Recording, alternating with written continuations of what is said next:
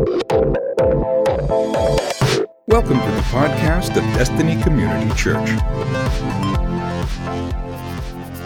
We're in week 2 of the setup, and this is the final week of this series.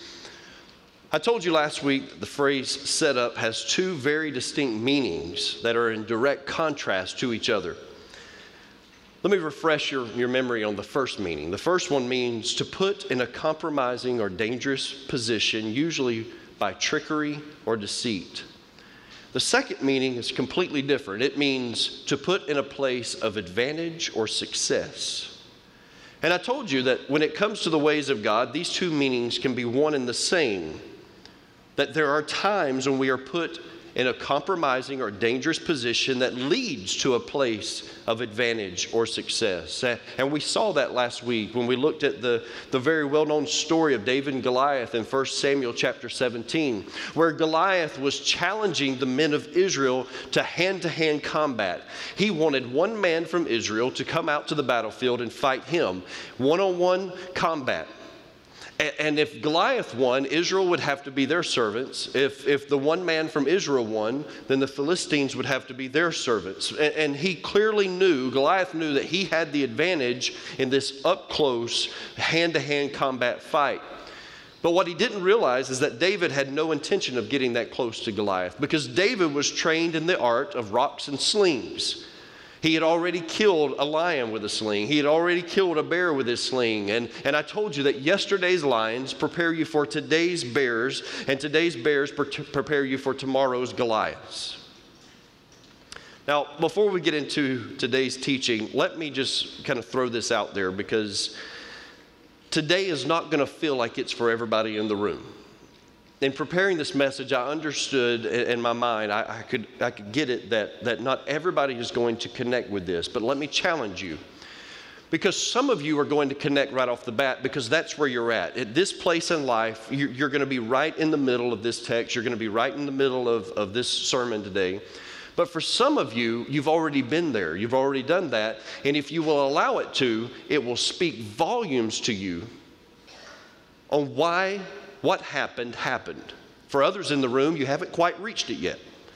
And I'm believing that the Holy Spirit is preparing you for what is to come and the battles that you will face down the road. And so there's 3 types of people in this room, and I can assure you that if you will allow it to, this message is going to speak to you and it will guide you. John Sedgwick was a decorated soldier. He graduated from West Point in 1837. He successfully fought the Seminole Indians in Florida. He aided in the removal of the Cherokee Nation in Georgia.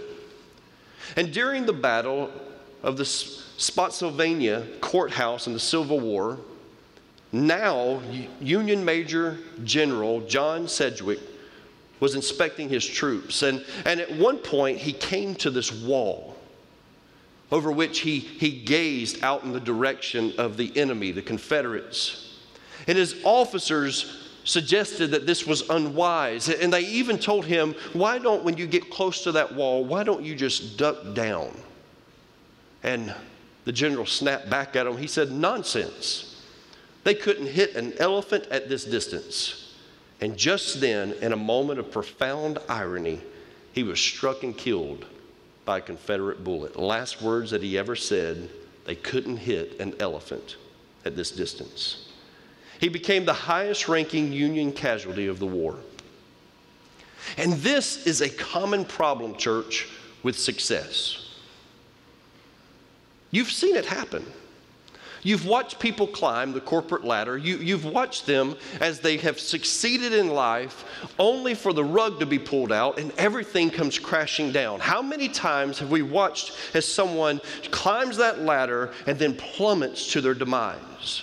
We see it with some athletes. I won't say any names, Johnny Manziel, but we see it. We see it sometimes with athletes. We see it sometimes with musicians, with actors. Sometimes we see it with politicians. And I'll tell you, it's sad to say, but I have even witnessed this with some pastors. And not just a few. I've seen this happen with many pastors. That they climb the ladder of success, and suddenly a decision that they make causes that to come crumbling down. They do the right things to get to where they are. They are committed to finding success, and then the bottom falls out. How can someone that seems to have it all together lose sight of morality? How does this happen? And so now I want to rearrange our definition of setup. The two definitions combined together, I want to kind of flip them around and give you this definition. That there are times when in a place of advantage or success that we will be placed into a compromising or dangerous position. Let me read it to you again. There are times when in a place of advantage or success that we will be placed into a compromising or dangerous position. That as God sets you up for success, the enemy is at work to set you up for failure. And the more success that God brings into your life, the more the enemy wants to see you fail. Last week we looked at David the shepherd boy. God set him up for success, and David capitalized on it. Not only did David defeat Goliath, but David became a great warrior in the Israelite army. 1 Samuel 18:7 says, "And when the women sang to one another as they celebrated, Saul has struck down his thousands and David his 10,000s. Then 1 Samuel 21:11 says, "And the servants of Achish said to him, 'Is not this David the king of the land? Did they not sing to one another of him in dances? Saul has struck down his thousands and David his 10,000s. Not only were the Hebrew women and children shouting his praise, people in his own land, but his arch nemesis, the Philistines, they are saying the exact same thing. His popularity is spreading. People know David is the man. David is successful. People are fearing David. There was once when God directed him to go and save the entire city of Keilah from the Philistines. He had integrity also. That's a lot of things you don't see in many leaders anymore. Integrity. He had integrity as a jealous King Saul tried to kill him numerous times. Often David would be playing his harp in the presence of Saul because the Bible says that the evil spirits would surround Saul. This man was going insane. And as King Saul would sit in the presence of David as he played his harp, the evil spirits would leave Saul. He would bring a peace and a calm to the man. But David, as he was playing his harp, he knew that Saul also had his hand on his spear, and there would be moments when the rage and the jealousy would take over so much that Saul would take his spear and he would sling it across the room trying to kill David because he was so jealous of him. Numerous times this happened, but he continued to spare Saul's life for years, possibly even a decade or longer. Saul continued to hunt David down, trying to kill him. David went into exile, running for his life from fear that Saul was going to kill him. And numerous times David had the chance to kill Saul, but chose not to. There was one time when the Bible says that Saul went into the cave to relieve himself. I'll let you figure out what that means. But he went into the cave to relieve himself. David's hiding in the cave, has a chance. Saul is separated from his men. He has a chance to kill him and chooses not to. There was another time when Saul was sleeping and David sneaks up on him, cuts part of his garment, and later on when Saul was down the cliff and away, David steps out of the cave and says, "Hey, Saul, I could have killed you last night, but I didn't. I've got respect for you as a king. Man, quit trying me. Quit trying me." Now here's the thing. He could have killed him numerous times, but he had integrity. Yes, amen. Eventually, after Saul's death, David fulfills his destiny and becomes the king of Israel. We knew it was going to happen. He had been anointed at a young age to be the next king of Israel. Maybe that's why Saul hated him so much, because he knew this young man is going to follow me, and success follows him wherever he goes. And even after David becomes king, he continues to be successful in his quest. But a person can only take so much success before it starts going to their head. I told you this is going to minister to some right now in this moment. Some of you, you've already been there. You're going to learn from those mistakes. And some of you, God is preparing you for where you're heading. You can only take so much success before it starts going to your head. If you're not careful, you can climb too high for your own good. It's possible to ascend too high, stand too tall, and elevate too much. And if you stay there too long, your senses will start to suffer. It starts with your hearing, because your hearing is impacted. Success will mess it up. It's hard to hear people when you are higher than they are. Their voices grow very distant and you don't hear them anymore. Your eyesight also starts to suffer at an elevated place. It's hard to focus on people when you are so far above them because they appear so small. You can hardly distinguish one from the other. They all look alike and you treat them all the same. You don't hear them, you don't see them, and you're above them. And that's where we find David in 2 Samuel chapter 11. In 2 Samuel chapter 11, David has never been higher. He's somewhere around the age of 50 years old. The country is expanding. The country is prospering. David is making Israel great again. He has been on the throne for nearly 2 decades at this point. He is an accomplished warrior, an accomplished musician. He's a statesman. He's a king. His boundaries stretch for 60,000 square miles. He has no defeats on the battlefield. There are no blemishes in his administration. He is loved by the people and he is served by his soldiers. They are faithful to him. He is at the height of his career. He is successful. David's life is at an all-time high.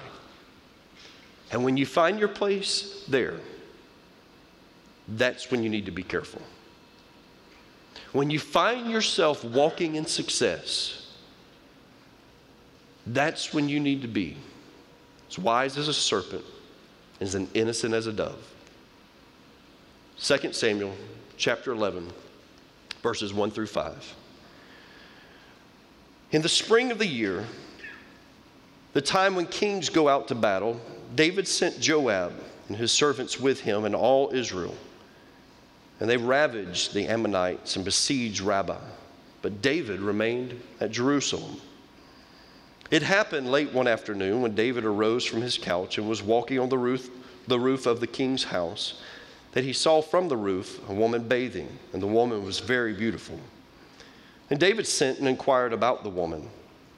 And one said, "Is not this Bathsheba, the daughter of Eliam, the wife of Uriah the Hittite?" So David sent messengers and took her, and she came to him, and he lay with her. Now she had been purifying herself from her uncleanness. Then she returned to her house. And the woman conceived, and she sent and told David, "I am pregnant." David stands at the highest point of his life, in the highest position in the kingdom, at the highest place in the city, on his palace balcony overlooking Jerusalem. If there's ever been a man that was high and lifted up, at this moment, he was. But one decision causes this man's entire world to come crashing down. Bathsheba is pregnant. David tries to cover it up by bringing her husband Uriah home from the battlefield, because he's in hopes that Uriah will go and sleep with his wife, and then they can claim that it's his baby, not David's. But he underestimates the integrity of Uriah, and Uriah comes home and he says, "No, if my fellow soldiers are out there serving on the battlefield, who am I that I should have this opportunity to sleep with my wife?" And he won't even stay in the same house with her. David even tried to get Uriah drunk, thinking that he'd let his guard down a little bit, and then he'd want to be with his wife. But Uriah, he won't bite. He won't go that direction. And so David then has to go to the extreme, and he has Uriah sent back to the battlefield. He actually carries his own orders with him to present to the commander, and Uriah is placed on the front line of duty to be killed in war. This is premeditated murder at its best. A man high in stature, a man with great integrity, a man who is successful, Everyone looks up to him. Even his enemies look up to him and fear him. And in one moment, it all comes crashing down. David's life is falling apart right before him. How did this happen?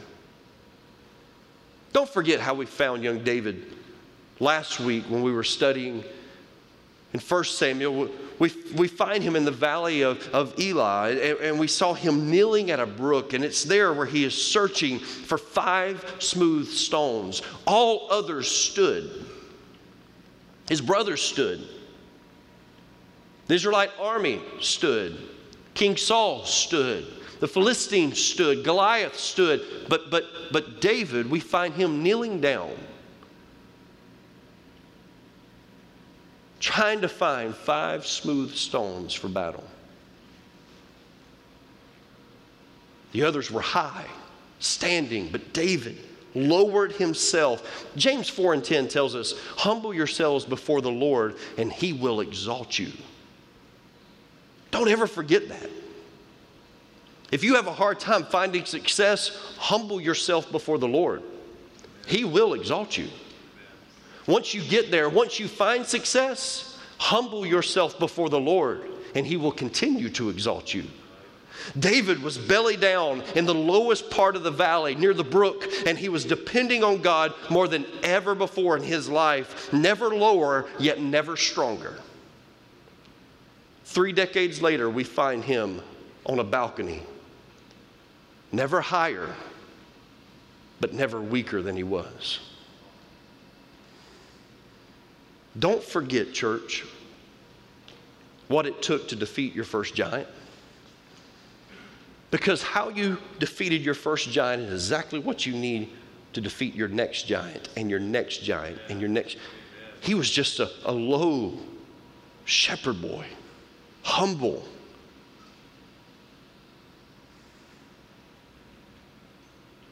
Didn't walk onto a battlefield with the best armor and the best sword. He was just who God made him to be, a shepherd boy that knew how to use a sling. And God used him in a great way. And that's how he defeated his first giant.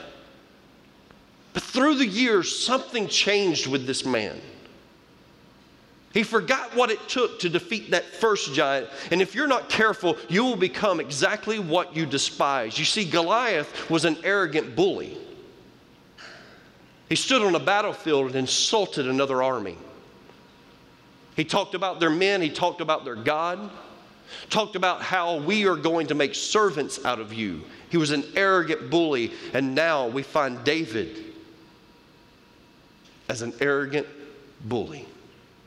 The most powerful man in the land is now an arrogant bully, just like the first giant that he defeated.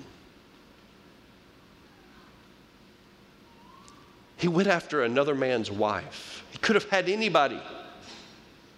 But it was one of his faithful men that was serving in the army. These men, they were willing to die for David. And he goes after Uriah's wife.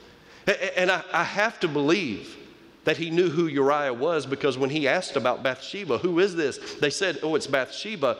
You know, Uriah's wife. They actually mentioned him by name, but that didn't matter, because when you feel all powerful, you have no disregard for anyone.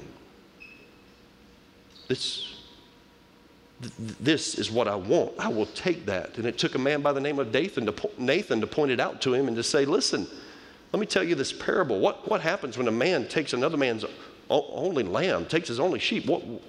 David says, that's horrible. He says, well, you're that man. You took that man's wife. And one decision causes the snowball effect that keeps David's life begins crumbling at that moment.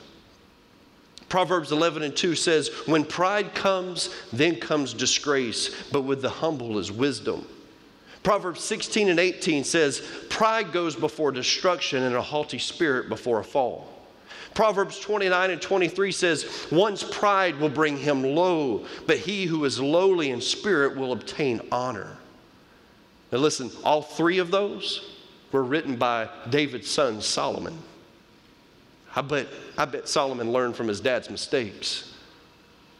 But then you get over to the New Testament in Luke 18 and 14, and Jesus says these words. He says, "For everyone who exalts themselves will be humbled, and those who humble themselves will be exalted." David had simply become too big for his britches. You know what britches are, right? Dungarees, trousers, pants. David had become too big for his britches. And David never quite recovered from his battle with the giant of success. His life was never the same after that. That child died. The one that he was having with Bathsheba, that child didn't live. Another son leads a rebellion against David, wants to split his dad's kingdom, wants to take over and just destroy his father.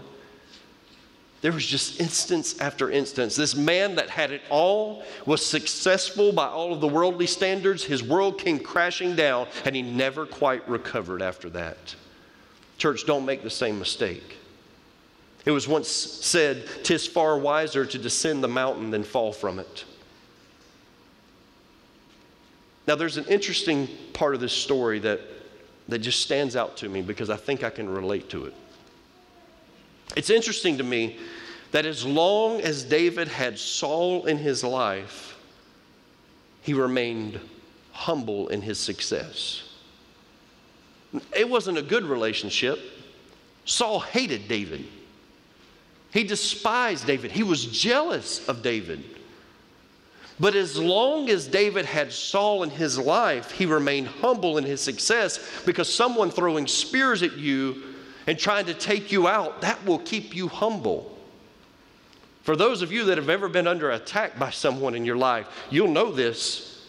Those attacks, whether they be verbal or physical, those attacks, they have a tendency to keep you very humble.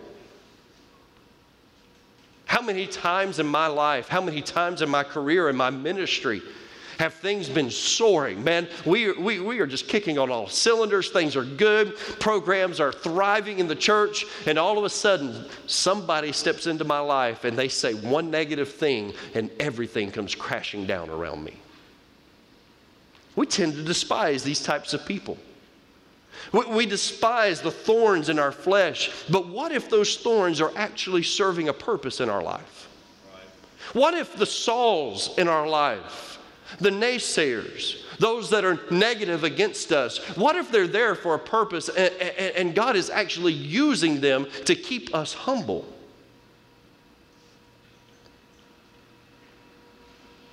Olympic competitor Jessica Ennis ran her career best time in the 100-meter hurdles at the Powerade Great City Games on Sunday, May 20th, 2012. And as she crossed the finish line, she was ecstatic. She knew she had a good time. You can imagine her disappointment when she found out that the race was null and void. It didn't count. And the reason why it didn't count was because the race officials had only put out 9 hurdles instead of the mandatory 10 hurdles for the race.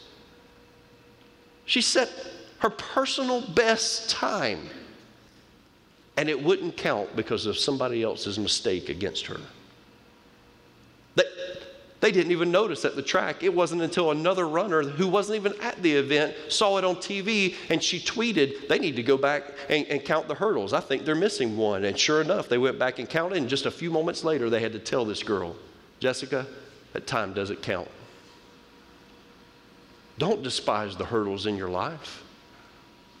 You need every single hurdle. You need every single obstacle in your life.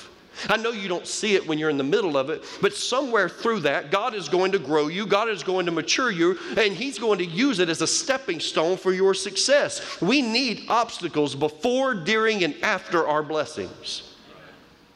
In the New Testament, the Apostle Paul, who was very successful and was very influential, he was a great soul winner. He wrote over half of the New Testament, but he made this observation in 2 Corinthians 12 and 7 when he said, So to keep me from becoming conceited because of the surpassing greatness of the revelations, a thorn was given me in the flesh, a messenger of Satan to harass me, to keep me from becoming conceited. Let me break this down for you and tell you what Paul's saying.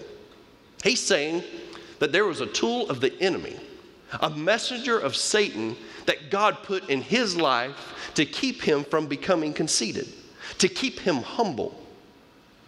Man, when you start looking at some of the obstacles that are in your path and some of the people that are discouraging you, and you start recognizing them for what they are, listen, you don't have to succumb to them. You don't have to believe what they're saying, but what you do have to do is recognize that they may be there just to keep you humble. And as long as David had King Saul in his life, he remained humble. But at the moment King Saul was taken, something started spinning out of control with this man, and he became too big for his own good. I'm learning to appreciate the thorns in my flesh. I need the Sauls throwing spears at me. I need the Goliaths that are taunting me. Because I need to remain humble. I'm not afraid to admit it. I know that God has blessed me with success, and it's only by the grace of God, because I am so unqualified for this. But God has blessed me with success. And so the next thing that I have to realize is that the enemy does not like that success, and he is setting me up for failure. I've said it many times, and I don't mind repeating it, but if the enemy's not fighting you, you're not worth fighting for. He's got you exactly where he wants you if he's not fighting you. And so at some point, we've got to count it all joy. We've got to look at these things that are coming against our lives, and we've got to think, you know what? This is here to keep me humble. I don't have to agree with it. I don't have to believe it, but I'm just going to look at this as it's there to keep me humble. It is just another hurdle in my path. Sometimes I've just got to recognize that it doesn't always work out the way that you plan. Somewhere in the middle of all that, it helps you remember that you're human. That you're not above it all. That sometimes the troubles are going to affect even your life when everything seems to be going just right.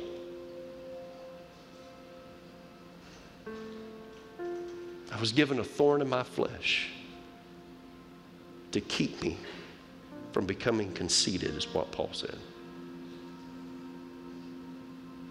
No matter where you're at. Maybe you've already been there and you've already experienced success, and one decision cost you everything. Your kingdom came crumbling down. I want you to listen to me. Let me speak some life into you right now. If that's you and your entire world crumbled because of one bad decision, if you believe that you were the one that gave you that success, you're in trouble, because you may not ever experience it again. Every good and perfect gift comes down from heaven, comes from the Father of lights. If you believe that he's the one that set you up for success, then he's the same one that can resurrect you and bring you back to success. Maybe you're there right now. Your career is soaring. It feels right. Stay humble. Stay humble. Recognize who got you there. Understand that the way you treat people, it matters. They're God's creation, and the way you treat them, it matters. Don't step on people on the way up. Bring them with you. Maybe you haven't reached that point yet, and you're striving for success. Etch these words in your mind. When you find it, don't let it change who you are. Don't let it change who you are. Don't let it change who you trust. Because every time you trust in your own abilities, the enemy's going to use that against you. And you'll find yourself one day standing on a balcony when you're supposed to be at war. At the time when kings go off to war, David stayed home and was letting other people do the work for him. It messed him up. Thank you for listening to the podcast of DCC. For service times and directions, log on to www.destinycommunitychurch.org. Thanks again for listening.